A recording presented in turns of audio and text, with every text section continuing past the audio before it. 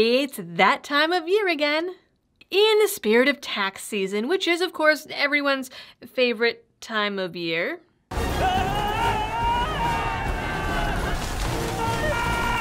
I'd like to tell you all about a little-known tax that snuck into existence last November. It's a perfect demonstration of how far the government will go for a few extra bucks. In an effort to prove that government is capable of taxing literally everything, last fall Chicago residents were hit with a PlayStation tax.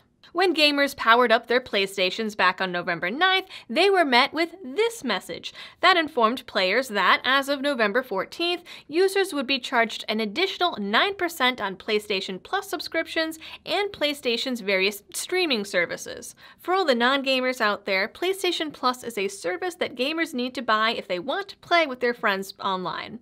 In other words, in today's subscription-heavy world, if you have a PlayStation, you're probably using at least one of the services that Chicago is taxing.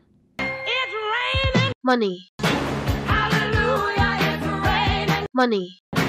Amen. To be fair, November was not the start of Chicago's amusement tax, only the point at which Sony finally succumbed to the rule. Xbox and Nintendo, meanwhile, have been charging the fees for years. It seems that Sony only caved after the city made some very thinly veiled threats about taking necessary steps to enforce compliance. Sony had previously bent to the taxman's will when it started collecting sales tax on items in the PlayStation Store starting in April of 2016, and it started doing the same in Canada this January. But rentals, aka temporary downloads, are a totally different breed and wouldn't be subject to Chicago's insane 10.25% sales tax. What the hell is wrong with you people? Clearly, the politicians in Chicago felt that streaming was a very important untapped revenue source. Once upon a time, the city's amusement tax only really applied to concert tickets and sporting events, but in 2015 was expanded to include any paid television program, whether transmitted by wire, cable, fiber optics, laser, microwave, radio, satellite, or similar means.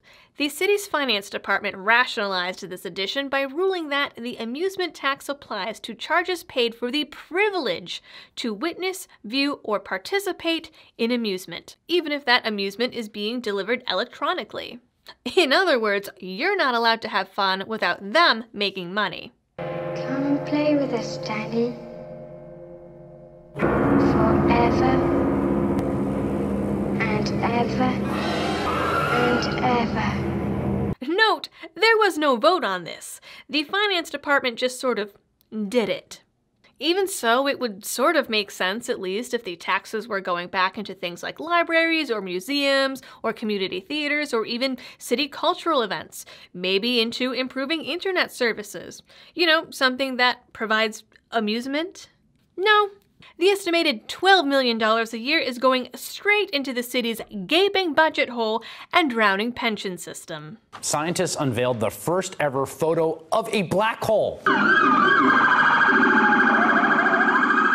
It's also part of the $530 million increase to Chicago's police department, which has yet to manifest in any decrease in crime.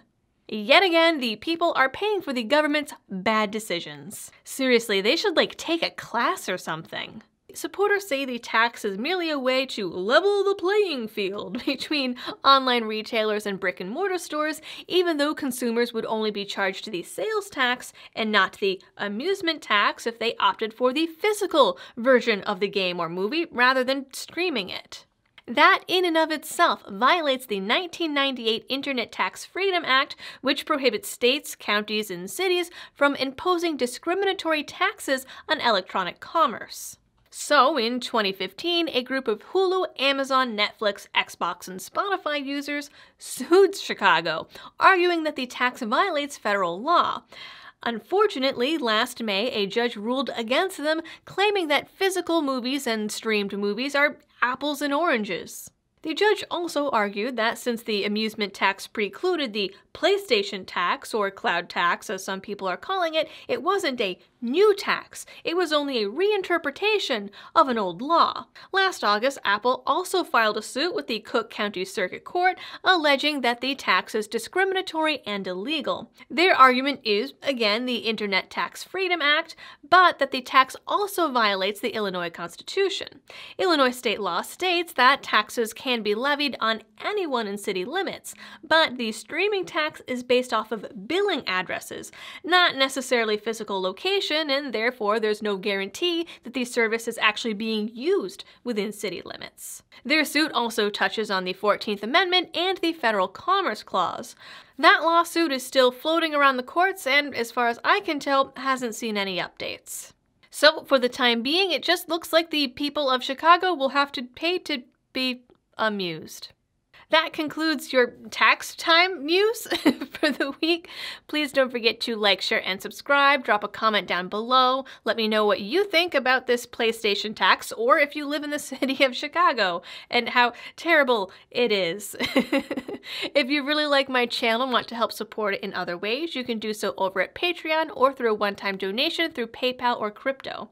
Until next time, thanks for watching and helping me to spread the message of liberty. And that taxation is theft.